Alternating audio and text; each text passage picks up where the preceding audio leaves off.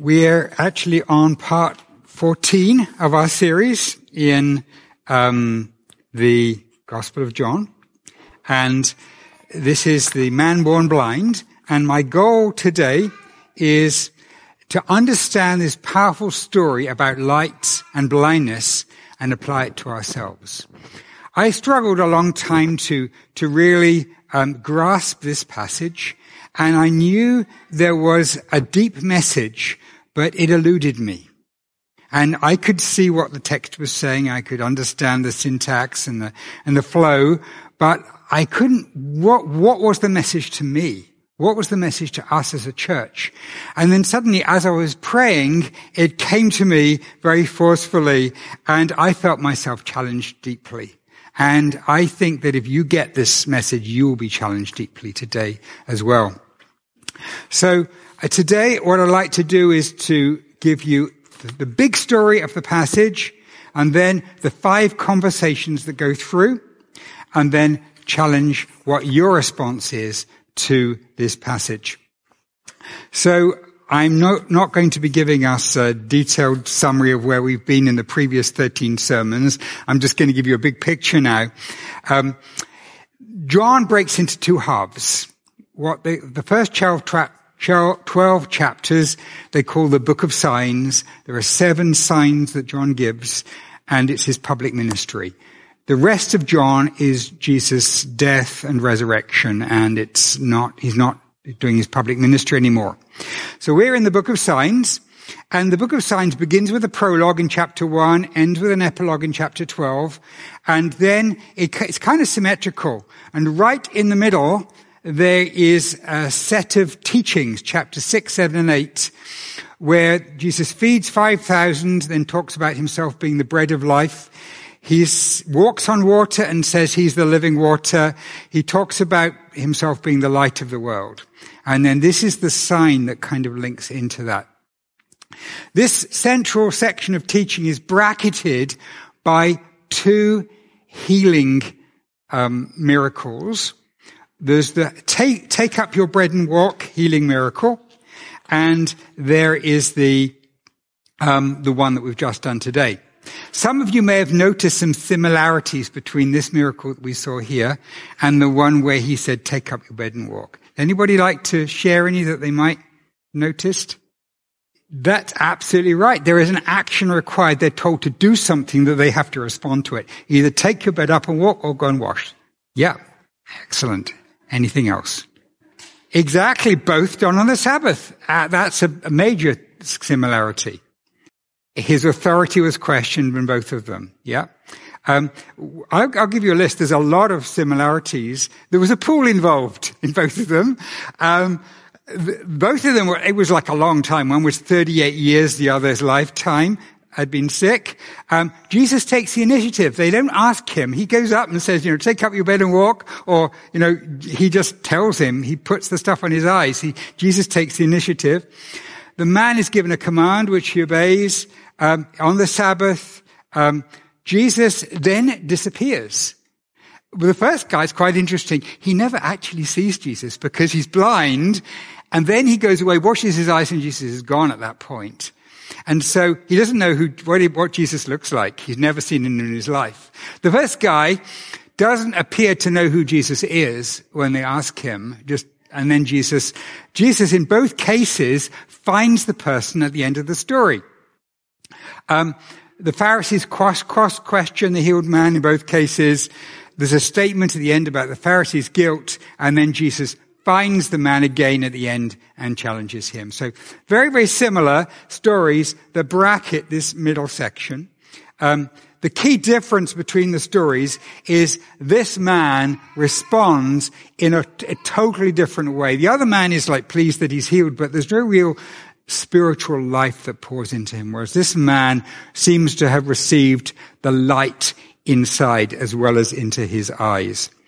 So what I'd like to do now is to you can look at your handout there, and I would like to look at the story. Make sure that's big enough to see. Yeah. So, if you look at the story, you'll see that I've put a box around the whole of the middle section. And that middle section I'm calling 5 conversations. And Jesus isn't involved in those. Jesus is the first 3 steps at the beginning, the first 3 paragraphs, and the last 3. So I'm going to start by reading the first 3 and see what's happening there. Now, as Jesus was passing by, he saw a man who had been blind from birth. His disciples asked him, "Rabbi, who committed the sin that caused him to be born blind, this man or his parents?" Jesus answered, "Neither this man nor his parents sinned, but so that the works of God may be displayed in him." So at this time, there was a Jewish belief that every single thing that was wrong with you or wrong in your life was due to some particular sin. And that idea is around today as well in various circles. There must be a sin that's caused this to happen. And Jesus says, no, it's not as simple as that. God's ways are higher than our ways. And sometimes we just have to trust him. A couple of days ago, I heard some very sad news, some news that made me cry. Back in 9 years ago, a woman who started coming to our church called Marianne Stanek. Some of you know her. She's come on and off at times when she's living in Toronto. And a couple of years ago, she was diagnosed with cancer. And we prayed for her as a church. And I've never met anybody who has more faith for her own healing than Marianne. And she was determined to get prayer. She really wanted to exalt God in this, and she had such faith for her healing. Well, 2 days ago, she died. And I'm like, God, what is happening here? How can this happen? But, I just have to come to this point. God's ways are higher than my ways. God has purposes in this that I won't know till eternity. And I can just see some things on the surface. And I believe that God has healed her. Now she has a perfect body. She has no flaws. She is rejoicing with him forever in heaven. All her sorrows have been wiped away. And the things that have happened are going to work out for good. And the people whose lives she's touched, because she touched a lot of lives in the last 2 years, that is going to work out to God's glory. And so I can't have this simple view that the Jews had that, there's a formula, that God has to follow the formula. And I have to say, God, I have to trust that the works of God are going to be displayed, whatever happens, and you have a plan in what's going to happen. Verse 4. We must perform the deeds of the one who sent me as long as it is daytime. Night is coming when no one can work. As long as I am in the world, I am the light of the world. He's referring the darknesses to his arrest and his death. And we know that the light came back at Pentecost when Jesus sent his Spirit, which brought back the light at that time. But that was a period of darkness. But the key idea here is that it's light that Jesus brought into the world. Verse 6, having said this, he spat on the ground and made some mud with saliva. He smeared the mud on the blind man's eyes and said to him, "Go wash in the pool of Siloam," which is translated sent. So he went and washed and came back seeing. So this is one of the most unusual ways Jesus healed anybody. But I think what's going on there is an image of creation. Just as creation was done from nothing, this man had no eyesight. We don't even know if he had eyes. So this wasn't, in fact, really a healing. It was a new creation that was going on here. And you know how humanity was formed from the dust of the earth? And it's this image of like the dust of the earth creating something new, and God can create something new out of dust. And so new creation has happened. And that's what happens when somebody becomes a Christian. Like new life comes into them. It's not a healing, it's something new that comes in. And this man has something that he never had before that comes into him. So I think this is what's going on with his imagery that's going on. So this man then has never seen Jesus. Now, if we were to skip the part in the box and go right to the end, the story would make perfect sense. So if we go on, we skip this part, verse 35. Jesus heard they'd thrown him out. Well, we'd have to skip that bit because that's part of the middle story. So he found the man and said to him, "Do you believe in the Son of Man?" The man replied, "And who is he, sir, that I may believe in him?" Jesus told him, "You have seen him. He is the one speaking to you." He said, "Lord, I believe," and he worshipped him. So Jesus has brought spiritual sight here. So you see physical sight in the parallel section at the beginning. I've put in red there. There we are. He washed and went and came back seeing. Now Jesus has given him spiritual sight. And then we have Jesus' statement about why he came into the world, echoed. So Jesus said, "I came into the world to bring light." And then 39, he says, "For judgment I've come into the world, so that those who do not see may see, and the ones who see may become blind." Now that is the problem verse in the passage. And that's, I think, where the answer is. And we'll come to that in a minute. But this is basically the completion of what was started in verse 4. As long as I'm in the world, I'm the light of the world. So, and then we have the ending of it. The Pharisees who were with him, they asked, "Are we blind?" And Jesus says, "If you were blind, you would not be guilty of sin, but now you claim that you see, your guilt remains." And this is interesting because now Jesus is reframing what the guilt is. Actually, it's not, the guilt doesn't cause people to be physically blind, which was the initial suggestion of his disciples. He's blind because of parents' guilt. He says, no, it's actually the guilt causes spiritual blindness. That's where you can definitely make a link up between sin and guilt and blindness. No question about that. So Jesus kind of ties together that quite neatly. So, that's the middle section. And,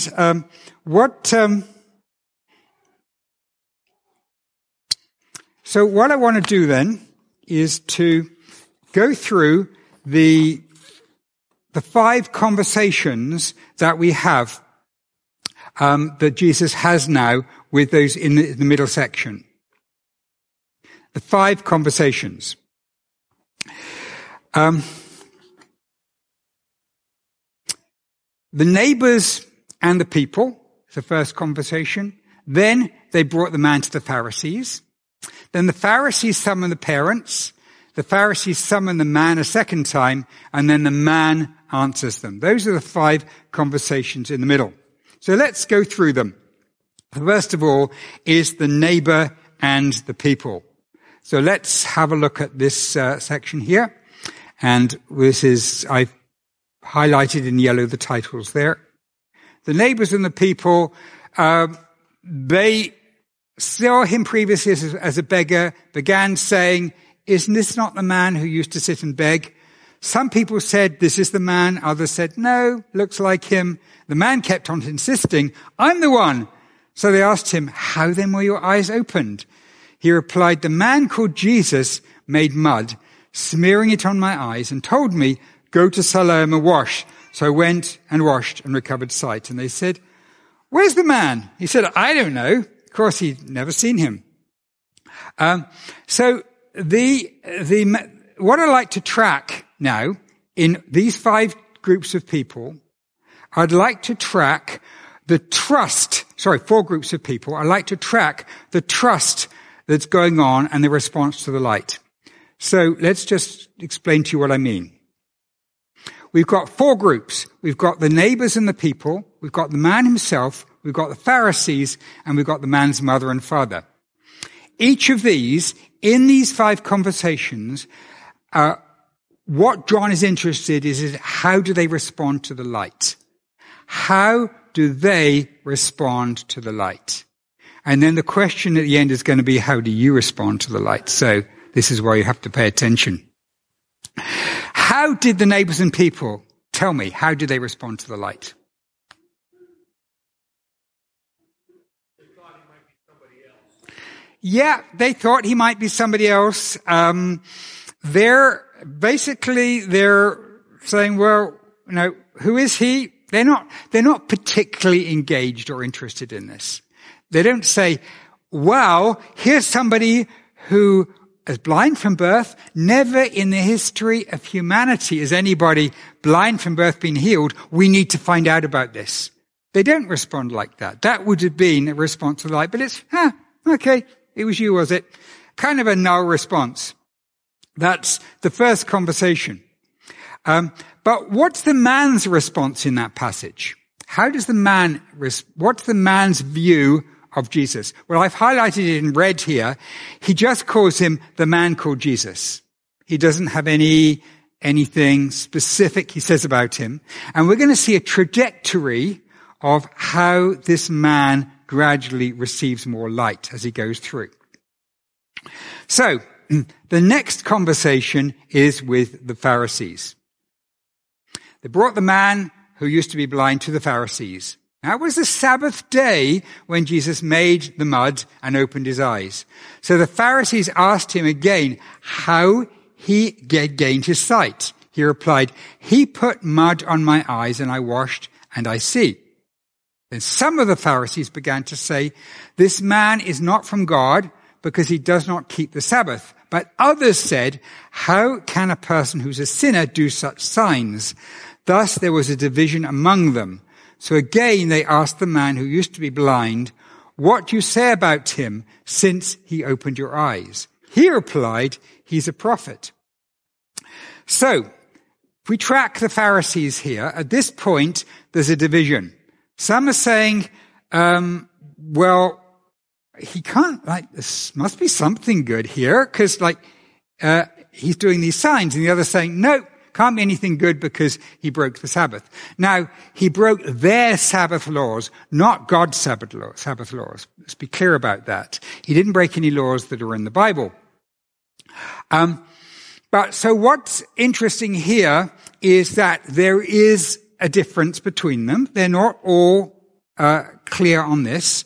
Some of them are saying, well, he's a sinner, so and this is an interesting question because the Bible never says you should judge somebody by the signs that they do, by the miracles that they do. Pharaoh, when Moses came to him, Moses turned his stick into a snake. Pharaoh's servants replicated that miracle. God said, even if a prophet does miracles, but if they contradict my law, reject them. And we're told in the last days, people will come with lying signs and wonders, and Christians will believe them. We're warned about that.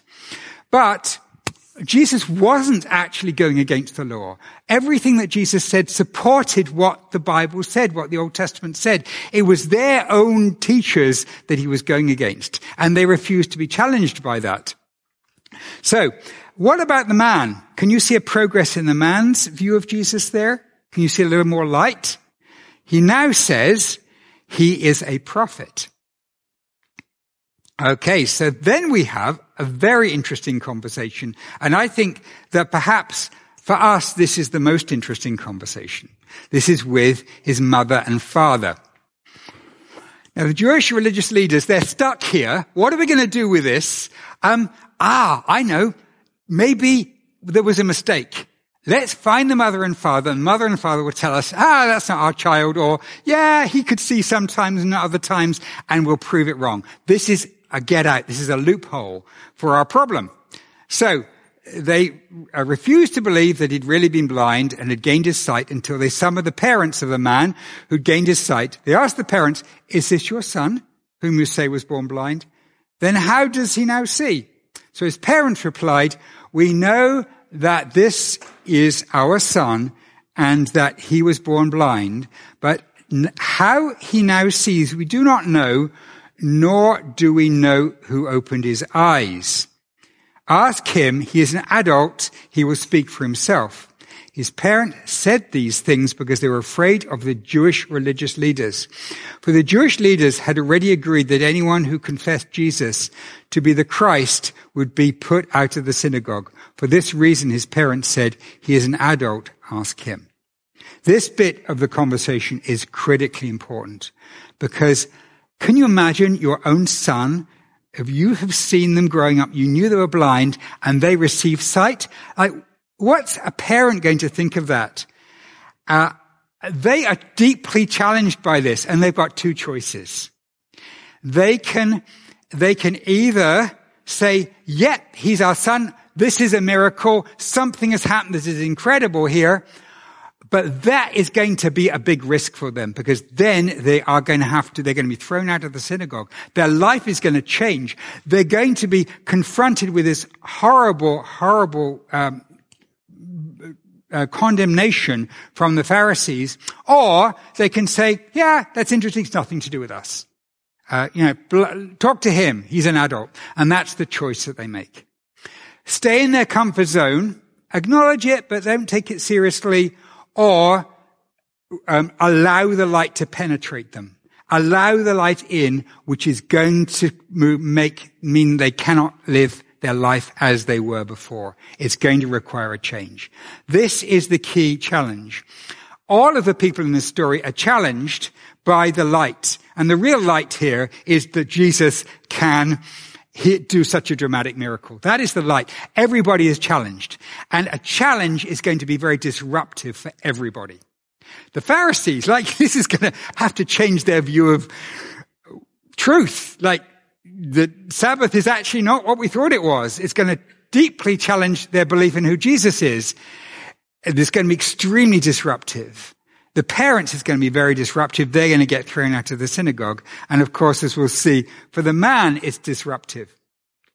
So, we see now a change in the Pharisees. They've come to a decision about this light.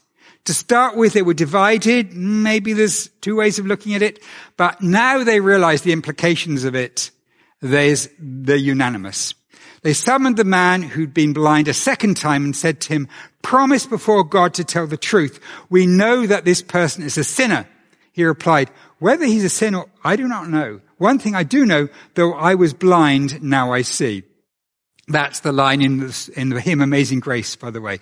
I was blind, I was lost, but now I'm found. I was blind, but now I see. This is where it's from. Then he said to him, "What did he do to you? How did he open your eyes?" I love this answer. I already told you, you don't listen to him. Why do you want to hear it again? You don't want to become his disciples too, do you? He's being really kind of strong and bit cheeky here as he speaks to them. And no wonder they get angry with him, because he's being provocative. They heaped insults on him, saying, "You are his disciple. We're disciples of Moses. We do not know. We know that God has spoken through Moses, but as for this man, we do not know where he's from." So they make a very deliberate choice with regard to the light. They are going to shut it out. They're going to block it out. It is not going to change them one bit, and they are in fact going to take action against this man. So then we have the culmination in the man, in the last conversation. The man answered them. This is an amazing thing, that you don't know where he came from, and yet he opened my eyes. We know that God doesn't listen to sinners, but if anyone is devoted to God and does his will, God listens to him. Never since the world began has it been heard of anyone opening the eyes of someone born blind. If this was not one from God, he could do nothing. So this is light. This is the implications of the light. He's saying, this happened. This is what the unquestionable truth is. They replied, "You were born steeped in sin, and you presume to teach us." And this is like being rude about his blindness. He's saying, look, you were born blind, so that was a sin. The same thinking as the disciples had to start with, that, they were mocking his birth. "You presume to teach us," and they threw him out.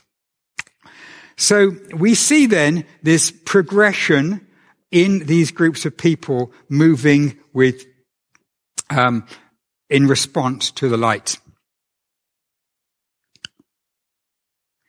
So, those are our groups of people. The problem with light. The problem with light. When you shine a bright light into a situation, it forces a choice. Are you willing for Jesus to shine his bright light into your life? And this is my challenge for you. I'm going to suggest at the end, and you can join me if you want to, that we pray for Jesus to shine his light into our lives. And this is a risky prayer.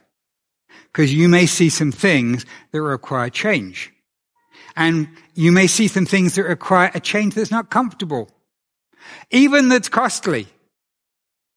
And so it's a risk, because if the light shines into your life, you've got two choices. You step away from it and you avoid it. You do what the parents did and say, yeah, that's a different category. I'm not involved in that. Or you do what the scribes and Pharisees said and says, no, that's not real light. Or you do what the man did and say, I'm willing to be thrown out of the synagogue, which is a major thing because basically they're cutting off his connection with God, according to their belief by doing that. And so this is the question. And it's summed up by Jesus saying, for judgment I have come into this world, so that those who do not see may see, and the ones who see may become blind. So what he's saying is, my light is not that Jesus is coming to judge at this point, but what Jesus is doing is effectively bringing some judgment, because the light brings judgment. Because the light, when it comes in, it shines and causes this division between people, the ones who see and the ones who don't. And there are people who don't see, and the light enables them to see, but very often the people who can see the problem, they see the issue, they become blind. And if you look at the end of the chapter, this is exactly what happens with the Pharisees. Some of the Pharisees who were with him said, we are not blind too, are we? And Jesus replied, if you were blind, you would not be guilty of sin. In other words, if you didn't have any light, there's no sin. But because you claim that you can see, your guilt remains. In other words, you've got some light. And so you've got a responsibility now to deal with that light, that you can either turn towards it or turn away from it. So let's then think about how this speaks to us. I want to say then, the challenge is, which is your response to the light? Out of those four groups of people, which of them is yours? The neighbors. Life has enough stuff without more challenges. I can identify with that. This life is so complicated. It's got so many things. I don't need any more stuff. Thank you. I'm doing okay. Or the mother and father, this is too risky. I can't really go there. I'd love to, but he's my son, I know, but yeah, I can't really go there. Let him take the risk. Are you with the Pharisees? I've got a framework for life. This doesn't fit my framework. I'm sorry. Or this man, this is so important, I'm willing to lose everything by openly aligning myself with Jesus. And so I want to challenge you, and I'm going to ask the worship team to come up now. I want to challenge you, what might happen if Jesus was to shine light into your life? God might challenge your life in some area. So, for example, he might challenge you to take risks. He might, for example, want you to be more open about being a Christian, aligning yourself with him, which would be very similar to the challenge that the parents faced and the blind man faced here. The challenge of aligning themselves with Jesus, which would be a risk. Maybe Jesus is challenging you to that. If you're not a Christian, I'm not going to challenge you right now to follow him. You may be surprised by that, but I'm not. I'm simply going to ask you that if you're willing to ask for light and the courage to respond to it. Are you willing to say, God, please give me light and give me the courage to respond to it? If you pray for more light about Jesus, he will give it to you. Ask him for more and ask for that courage to respond to it. So all of us, I want us to pray now, and you can join with me. I'm not going to ask you to pray aloud, but you can join with me.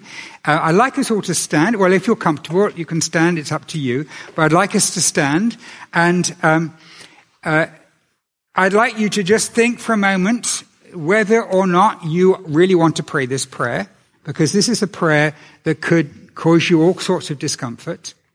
And if you want to, then let's engage in it wholeheartedly. Jesus, we thank you that you're the light of the world. We thank you that your truth challenges every one of us. And we ask, Jesus, I ask that you would shine your light into me, into my life, into the way I live, and show me where you want me to change. I pray you would do that, and I pray you would give me the courage to respond to your light in my life. Ask it in your name, Jesus. Amen.